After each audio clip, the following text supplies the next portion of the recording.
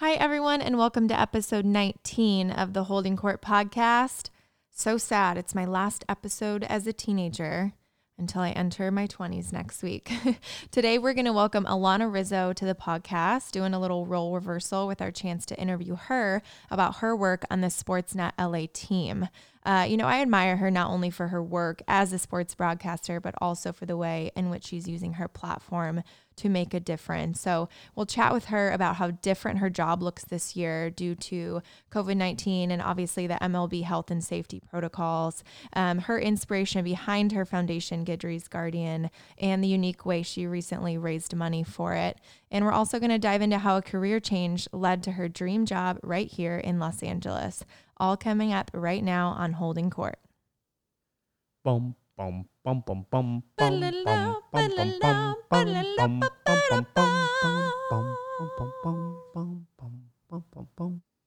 I am really excited to bring Alana on the podcast today because with everything going on with this funky, unique season and in the world, I know her career and also her foundation work looks a little different right now. And I'm also excited to get her thoughts on women in sports in general recently, with the story of Melanie Newman becoming the first female regular season play-by-play broadcaster. I know it's just awesome to see other women making these huge strides in sports. So I'm going to go grab Justin. He's getting ready to head to the field. I know he's going to want to hop on here because, obviously Alana always interviews him. So I'm sure he has a couple questions to throw at her today. So let's give Alana a call.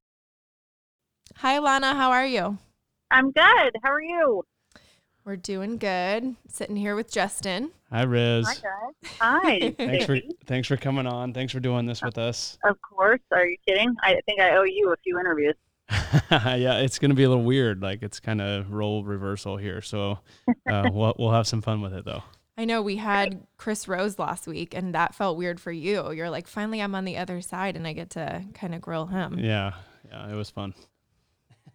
Were you with him on Intentional Talk? Do you have any dirt on Chris Rose for us? I was with him on Intentional Talk. Yes, I was with Rose and Millar on Intentional Talk in 2012 and 13. Yeah, so they're as crazy as you guys know. I mean, you know Chris really well. So as crazy as they appear on television, they're equally as crazy in person. But good people, like really, really good dudes, and they balance out each other really well. So it's a good combo. And I mean, what a life, though, right? They get to do it from their home. I mean, Millar's in Texas, Chris is here in LA, and they don't ever have to go anywhere. Yeah, and they didn't even have to pitch that. The network came to them and said, "Hey, we'll let you do it from home." Right? Like it's unbelievable. Yeah. Well, I mean, this is like pre-COVID, and they get to do it from home. I know. We were saying their show was like built for the quarantine, which I feel like your show is not built for the quarantine. No, our show now is so it's a little boring. I'm not gonna lie. I never realized how much. Well, I shouldn't say that. I knew how much the fans mattered, but how much it meant for us as well to have to feed off of the energy in the building with the fans. And I really felt like the game in San Diego that we just had, that was back and forth, and we ended up losing there in the ninth inning. I swear, if the fans were there, I think it would have been different because we're so used to fans traveling so well, especially going down to San Diego. I mean, it's basically Dodger Stadium South, that the energy is just so different, and it's so flat without the fans. And it's so bizarre when the players are on a road trip and I'm in Suite 211 trying to do the game. It's so weird.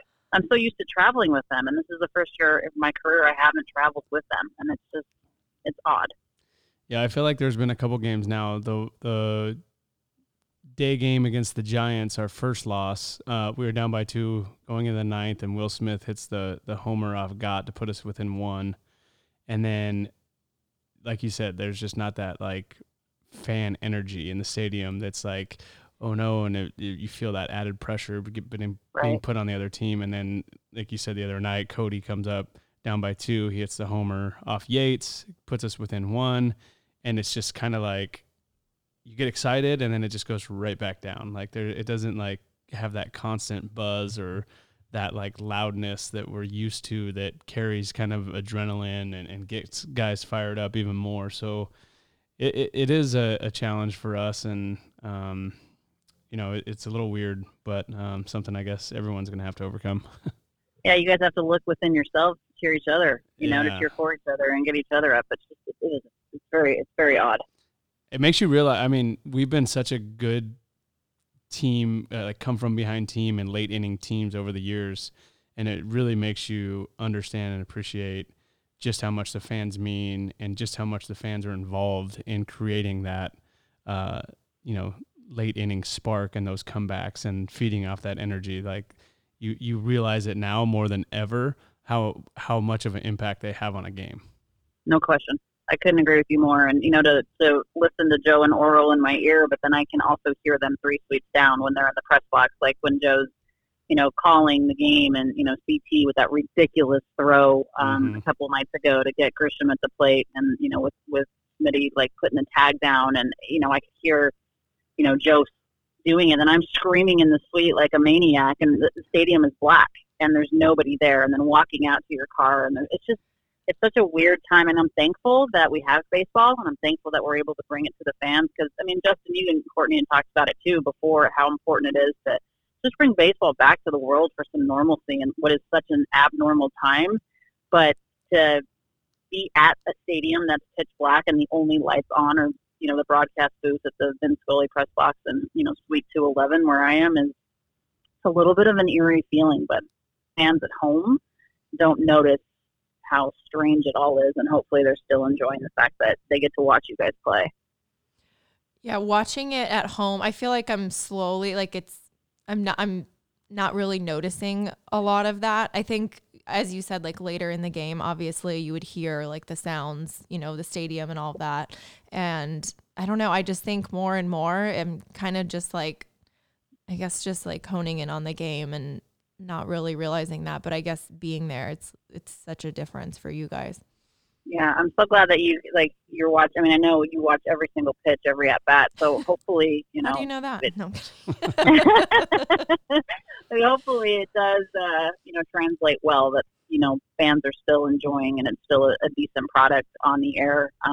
We didn't even know at the beginning of this if we were going to even be able to do like a replay. And honestly, I have to give a lot of credit to our amazing production crew, because if it wasn't for, our producer, Mike Levy, who never, you guys know us on the air, but it's all of the people behind the scenes, like with any good team, it's the support staff. And if it wasn't for our production crew getting, everything on the air, and he actually traveled with the team. We're not allowed to travel with the team. And, they needed him to go because he was able to maneuver things in Houston to be able to get us on the air. So, what a time to be alive, though, huh?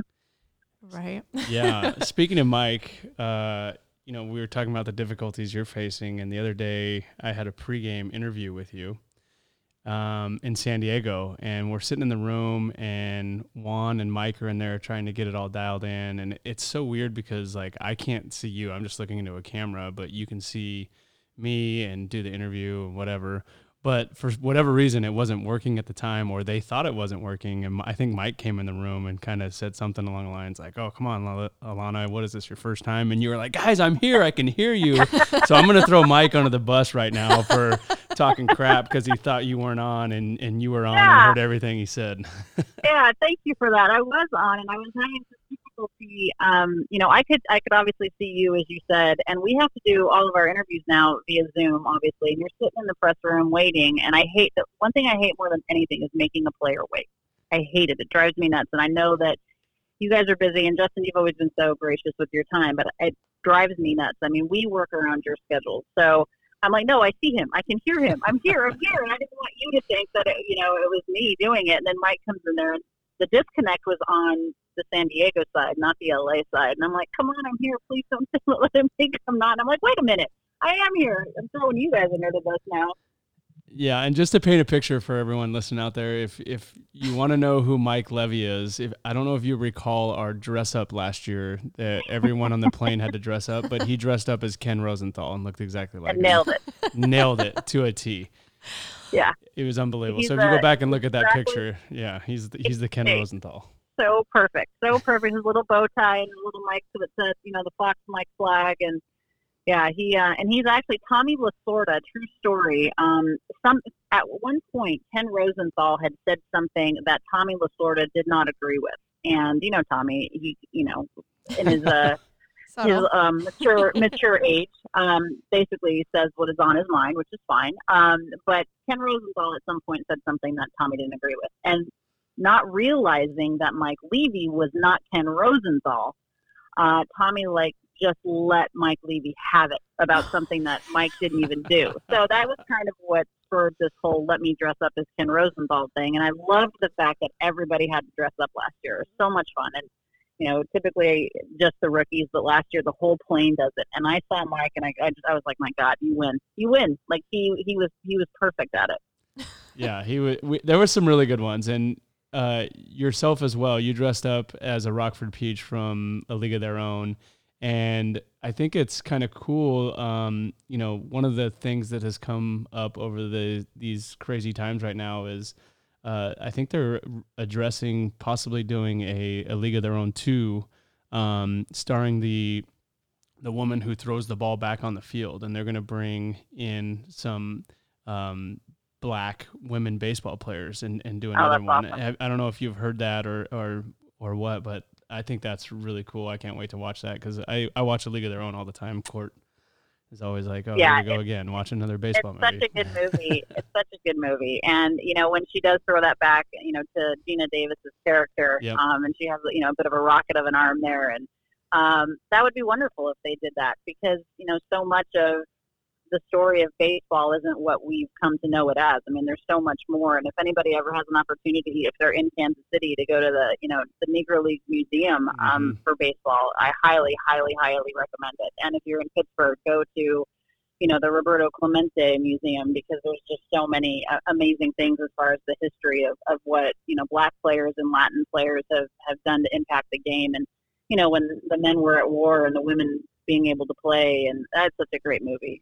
It's timeless, and I can watch that a million times. And I didn't know what I was going to dress up as, and my fiance was like, "Why don't you dress up as this?" I was like, "Oh my God, that's brilliant!" So it worked out. It worked out well.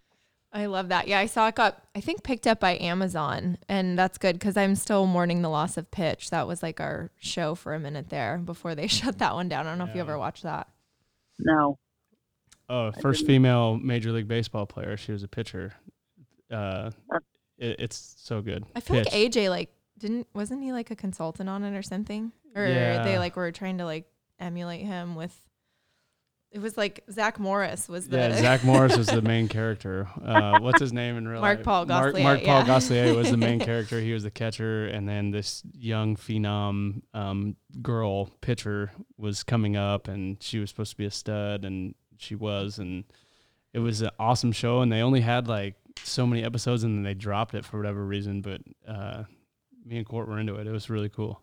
I know, that's and this awesome. I did now that you're describing it, I do remember the pilot, or hearing about the pilot for it, but I guess it didn't go over well, huh? Maybe you and Court were the only ones that watched it. I think the problem was they were the Padres, so no one was interested. Yeah, nobody cares. Whoa, the Buffalo. They picked the wrong team. Let's be honest. Yeah. No, and they ended the season with her she was going to need Tommy John surgery, right? And so they left us hanging. We never know if she made her comeback. And oh man, I wonder if Elatrosh was going to do it. Probably. We'll have to ask him if he was signed on to do that.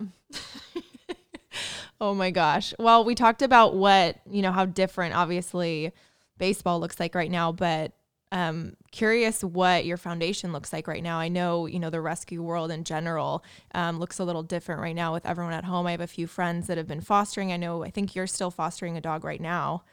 Yeah. What effect has everything had on that? Yeah, thank you for letting me talk about it. I know you guys are so philanthropic as well, and you do so much for the community, and I think it's so important with the platforms that we have to be able to, whenever the Dodgers kick me to the curb, to leave LA better than I found it. And I just think it's so important. I rescued my dog Gidry back in 2009 out of a shelter in Colorado where I'm from, and it really opened my eyes to the need for fostering and adopting. And through just that experience with him, I just really wanted to do something for the dogs in high kill shelters and on the streets. And unfortunately, Los Angeles in particular is one of the bigger cities that has a massive overcrowded shelter problem. And there are a lot of, unfortunately, pit bulls in shelters, and 1 in every 600 pit bulls actually finds a home. The others are, on the streets or euthanized just based on overcrowding. And so it was important to me to be able to kind of spread awareness and be able to promote fostering and adopting. And I think that it's so important to just show people that, you don't have to necessarily buy from a breeder, but you can find any breed that you want through a rescue. So what Guidry's Guardian Foundation is, and Guidry was my dog that passed away last year, and I actually have a Justin Turner story about that too. But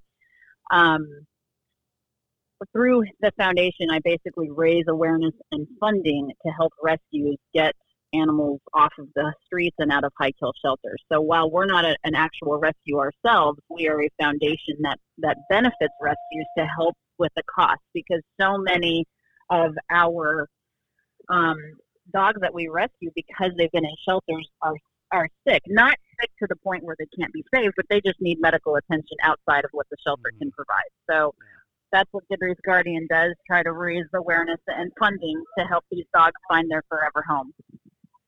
That's amazing. That's awesome. Yeah, and you've actually had a couple dogs come out to the stadium that I've gotten to take part with and go out, and Tyson, yeah.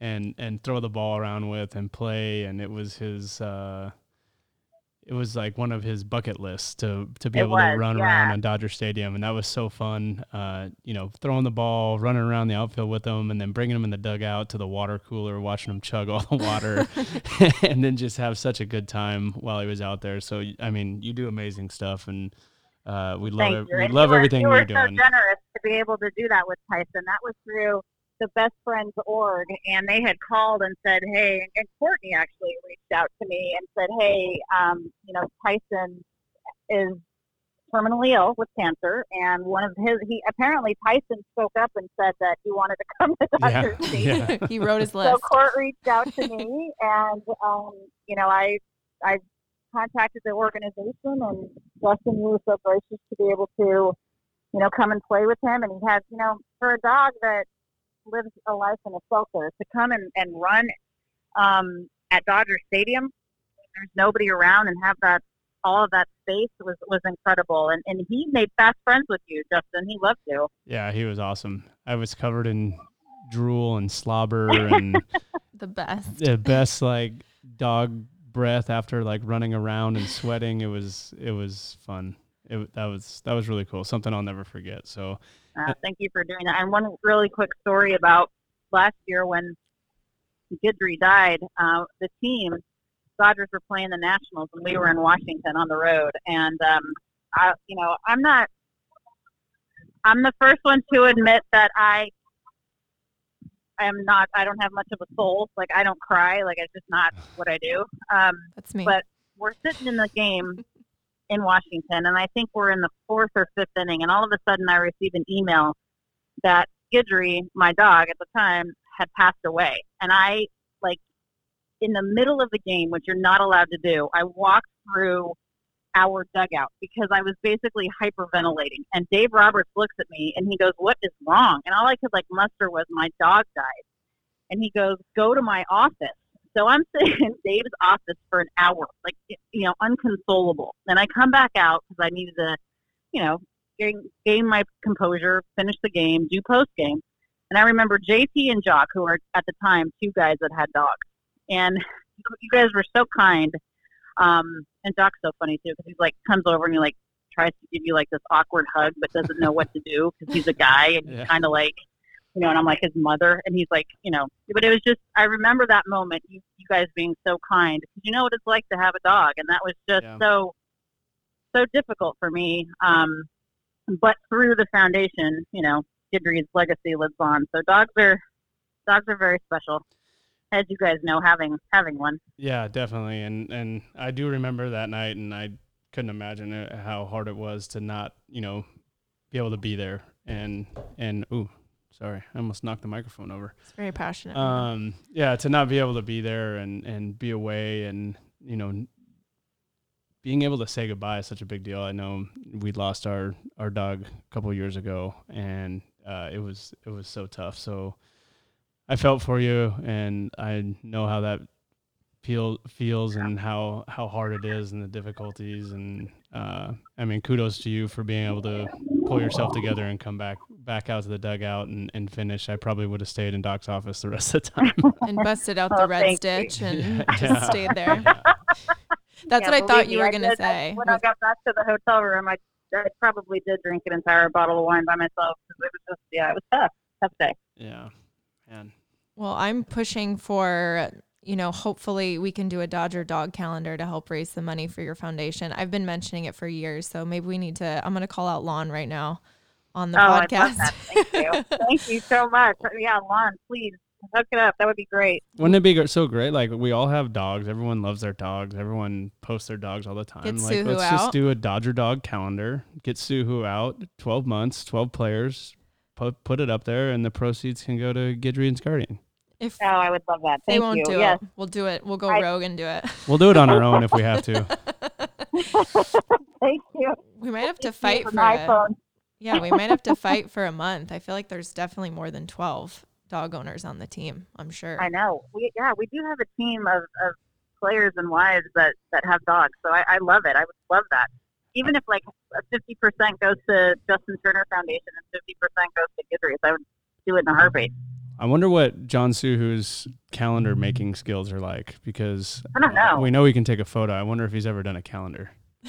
Maybe we just go directly to John and be like, "Hey, let's pull this off. How can we mass produce these?" I haven't asked him. I know. I've brought it up for years. I'm like, this has to happen. I know the Kings do one now. Yeah. A lot of teams do it. The Kings actually do like a competition, like with the fan base. Yeah, Bark Madness in March, and they vote on the players' dogs, like which is the cutest. Really? Dog. Yeah, it's awesome. It's kind of like it's like a bracket. I don't know, but if my dog didn't get a lot of votes, I'd be bummed. I know. I'd want to take it out on people. I would take it personally. Promote it. You got to promote it yourself. You promote your dog on social media through this Bark Madness, and it's kind of fun. I don't know. Kat. So Little Dodger was on there, and everyone, all of her friends, all of us were all retweeting it, like, "Oh, go vote for Dodger." So it was kind of fun. It's so funny too to see, the big guys like Ty with Dodger, and then you, JT, with Moonshine, and it's like these big guys, big athletes that we look up to and are in such good shape and all this stuff, and then they have like this tiny dog that absolutely has them wrapped around their finger. It's the best thing ever. Yeah, we have a lot of guys with little dogs too. So Barnes has Bella, the little teacup Yorkie, and I guess Kike's dogs are they are not little. They're not little. They are. No. Paxton's little though. Yeah. Alex Wood has Paxton. Hazel, small. Corey Seager has Hazel. Yeah, a lot of little dogs running around. We got a good roster for a calendar. I'm into it. I think the Kings, theirs goes to Wags and Walks in LA as well. I'm fully on board. Thank you for that plug. That would be amazing if we could do that. Let's do it. I love that you had I don't know if I've ever seen this before. You did a scorekeeping event for, I think it was 120 women this past off season. I absolutely love that. I should have went because I feel like with my baseball knowledge, that's the one thing I am clueless on. And I feel like this season, especially with the extra innings rules and the runner on second, I have no idea how you're scoring these games, but that might need to be an add-on for your next event if you ever do another one of those. And I am so in. It was a lot of fun. And you know what? I really wish that we actually were going to do another one, but then COVID hit, so I couldn't. And I think it's something that's difficult to do virtually because people, you want to be hands-on with them and show them things. And I opened it up to just women for the first one because I wanted women to have a forum to where they weren't intimidated, because oftentimes women, want to learn more about sports but don't feel comfortable in a setting where, they may feel that they're going to be judged or ridiculed or what have you. So it sold out. I originally opened it up for 40 people, and it sold out in a matter of moments, and I was so grateful for that. And we ended up having 120 women in there learning how to keep score. And people were so gracious. The Dodgers donated the stadium club, and a lot of vendors donated, so all of the proceeds could actually go to the foundation and help more dogs. And people really found value in it. And I think the biggest thing is not everybody does it the same way. There's no wrong way to do it. This is how I do it. But I also had other women in the industry come in and teach how they do it as well. And it was really well received. And yeah, now with extra innings and everything, it's a hot mess. But I think it's a fun value. And I have young girls like sending me messages like, okay, how would you do this, or score this? And I watch the game at home now, and I'm learning how to score with my granddaughter. It was a cool feeling, and I hope to be able to do it again when we're all allowed to congregate again. Yeah, that's awesome. I feel like that is such like a lost art. When you go to a Major League Baseball game now, everything's so digital, and there's so much numbers and statistics and crazy stuff that you'd never even think of. I feel like just like keeping a box score is kind of like a lost art, and people don't do it anymore. I remember, used to go to games, and, they had a little scorecard in the brochures or in the media guides in the programs, right? And you'd walk down the aisle and you'd see like people sitting there keeping score, like, and it was like so cool. And I feel like if I were to walk into a stadium, obviously not this year because there's no fans, but if I would have walked around a stadium last year, I don't know if I would have seen anyone keeping score. Yeah, I know it is a lost art, and I feel that it's something that can be passed on from generation to generation, and it's something very relatable. If you have a grandfather or grandmother that's sitting at the game that's keeping score, and you can pass that on to your kids or your grandkids. And I had a young woman that I grew up with her mom in Colorado, and I taught her how to keep score at it was a national game when the Dodgers were playing the Rockies, and we were there, but I was off because on Fox or ESPN, one of the two, and we sat there and just kept score. And then subsequently she would send me her scorecards and ask me questions, and it's neat. It's a different way to look at a game and learn and remember. And really the reason I started doing it to begin with is because it helped me exponentially with post-game questions. Because when I first started, and I didn't know how to keep score, when I first started my baseball career, I mean, let's be honest, when I first started my baseball career, I didn't even know what a sinker ball pitcher was. So it was a big learning curve for me. And I would just write everything out that was happening. And it was like basically writing a novel, and then it was very inefficient doing post-game. So one of the best lessons I've ever learned as a reporter is how to keep score, because it's just a treasure map, a quick glance of looking down and, oh, JT's 3 for 4, blah, blah, blah, like just, all these different things. And it was incredibly helpful in my job. And then it just became a tool for even loving the game more than I already did. 3 for 4. Is that tonight or? I hope so. Yeah, that's tonight. Justin, didn't you say your aunt taught you how to keep score? Which is kind of cool. I love that. Yeah, she used to keep score for all my Little League games and stuff. So when I would go, her son was 10 years older than me, so I would always be at their games and hanging around with them. And he's the one that actually turned me on to the Dolphins, made me a Dolphins fan. But that's another story. We don't want to get into the Broncos. We don't want to get into the Broncos, Dolphins, or anything like that. But yeah, I would sit with her during games, and she would kind of like teach me how to keep score when I was, 5 years old, 6 years old. So I've kind of known how to do it my whole life. But I can't tell you the last time that I actually kept score for a game. I should sit down and do it one night and see how it looks. Well, you don't have to, because you play the game, so it'd be kind of difficult for you to. When you have time to keep score, then that's not good. Yeah, we want you to keep playing. Yeah, well, we'll do it with another game. We'll watch a replay or something. I would love to learn, but I think that just speaks so much of like your knowledge of the game. And obviously you said when you came in, you didn't know all that much about baseball, especially, different pitches and different plays and all of that. So I think that just speaks volumes to, you as a female in the game. And it definitely shows in your interviews that you know what you're talking about.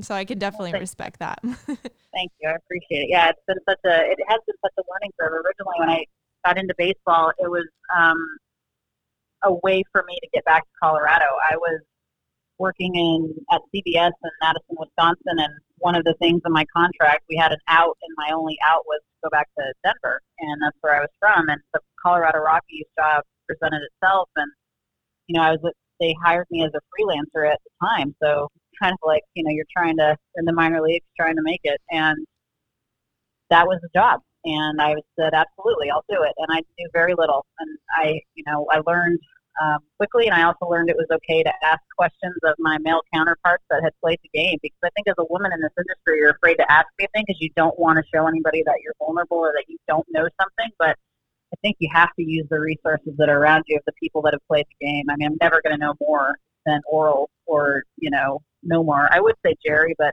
I don't know. I might know more than Jerry. Yeah, I know more than Jerry. No one will ever know more than Jerry thinks he knows. That's very true.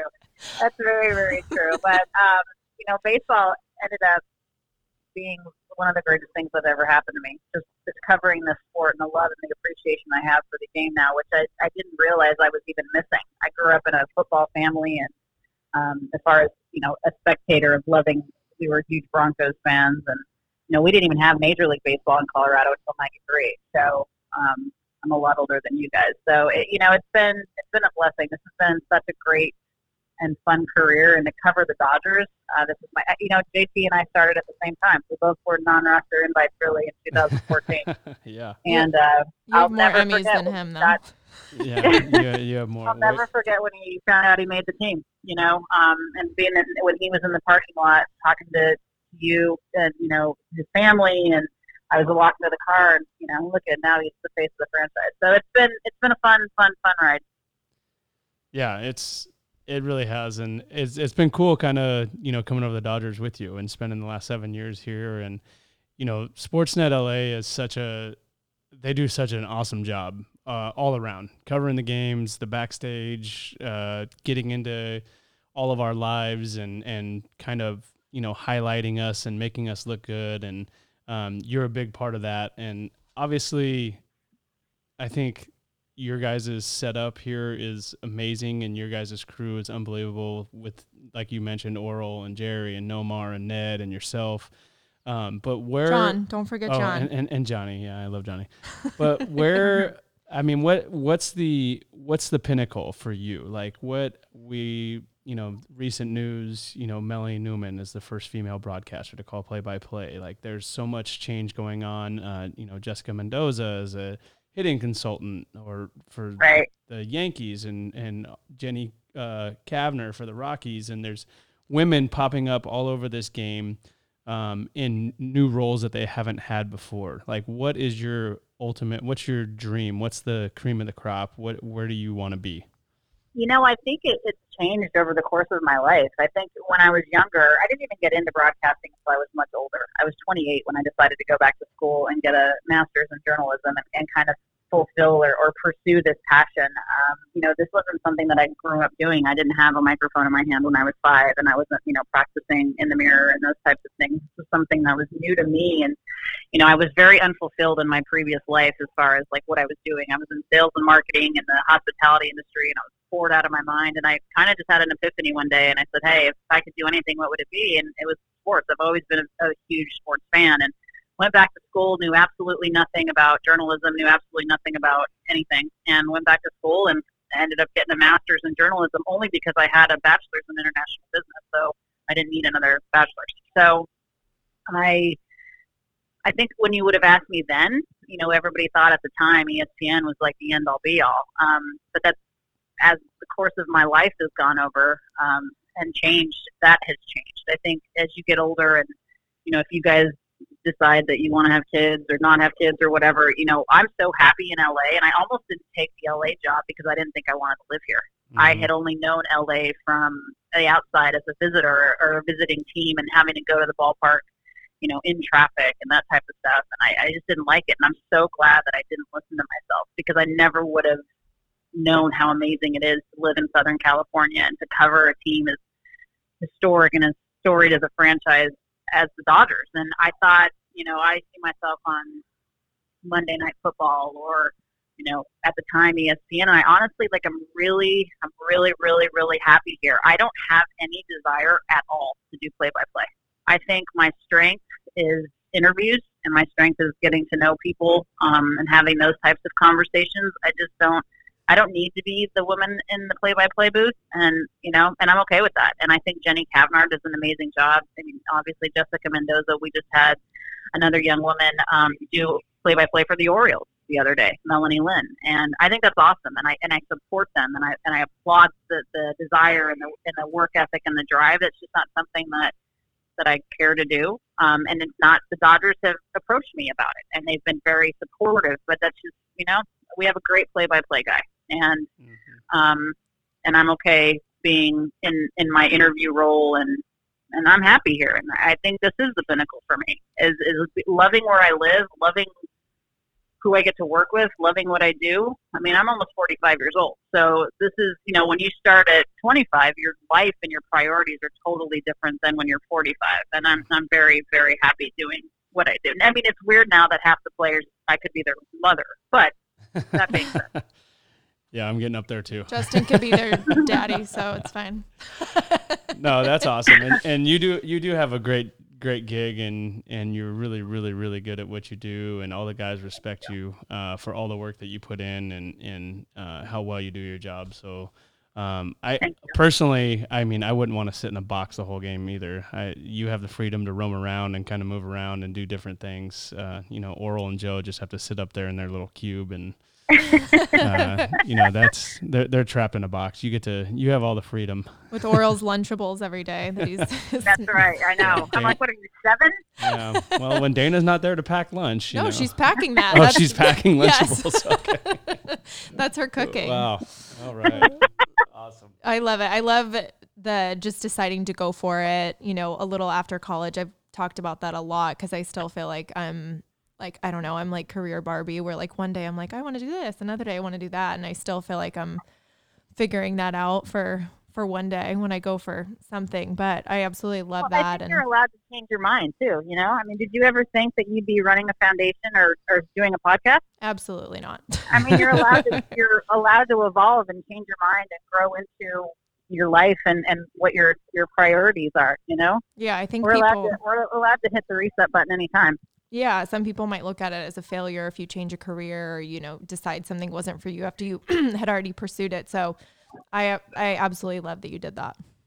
Well, thank you. Yeah, it was a huge risk. I was already 28 when I decided to go back to school. I mean, that's like ancient, and completely, I took a second mortgage on my house to go back to school and pay for it. And I moved to Wichita Falls, Texas, and I was making $15,800 my first year in television. And wow, you just to do that. I'm thankful I did it, because I've never been happier in a career than I am right now. And had I not taken that risk, and sometimes people ask me, what do you do to get in the business? I'm like, it's certainly never too late. I was, like I said, I was 28 when I went back to school. Never too late to follow your passion and your dream. And I'm just thankful I did it. And I'm thankful that so many people have given me a chance. It was a good thing you were in Texas for that too. If you were in California, there was no way you would have made it on $15,000 with those taxes. with those taxes. Oh man. Well, we're grateful for you. We're grateful for your time today and speaking to us about everything, and especially Guidry's Guardian. If anyone wants to check it out, it's guidrysguardian.org. And then obviously they can follow you on social media at Alana Rizzo. So thank you so much again for taking the time to chat with us today. And oh my gosh, thanks so much for having me. And I really appreciate you, and for the last 7 years of your friendship, guys. And Justin, thank you for the 479,000 interviews you've done for me. Well, hopefully I'll see you at the field a little later on Zoom. I might not see you, but you'll see me. Okay, sounds good. Thanks, guys. And the 3 for 4 tonight. Let's do it. 3 for 4. Let's go. Yeah. Thanks, Alana. Okay, take care. Bye. So great chatting with Alana. I actually just texted her and said that I was so nervous and it felt like an American Idol contestant singing for Celine Dion. Yeah, this is what she does. She's obviously comfortable on the mic. This is kind of out of our realm, so it is weird reversing the roles. But she's awesome. I actually forgot for half a second that we kind of like came to the Dodgers together in 2014. Yeah, that's crazy, right? We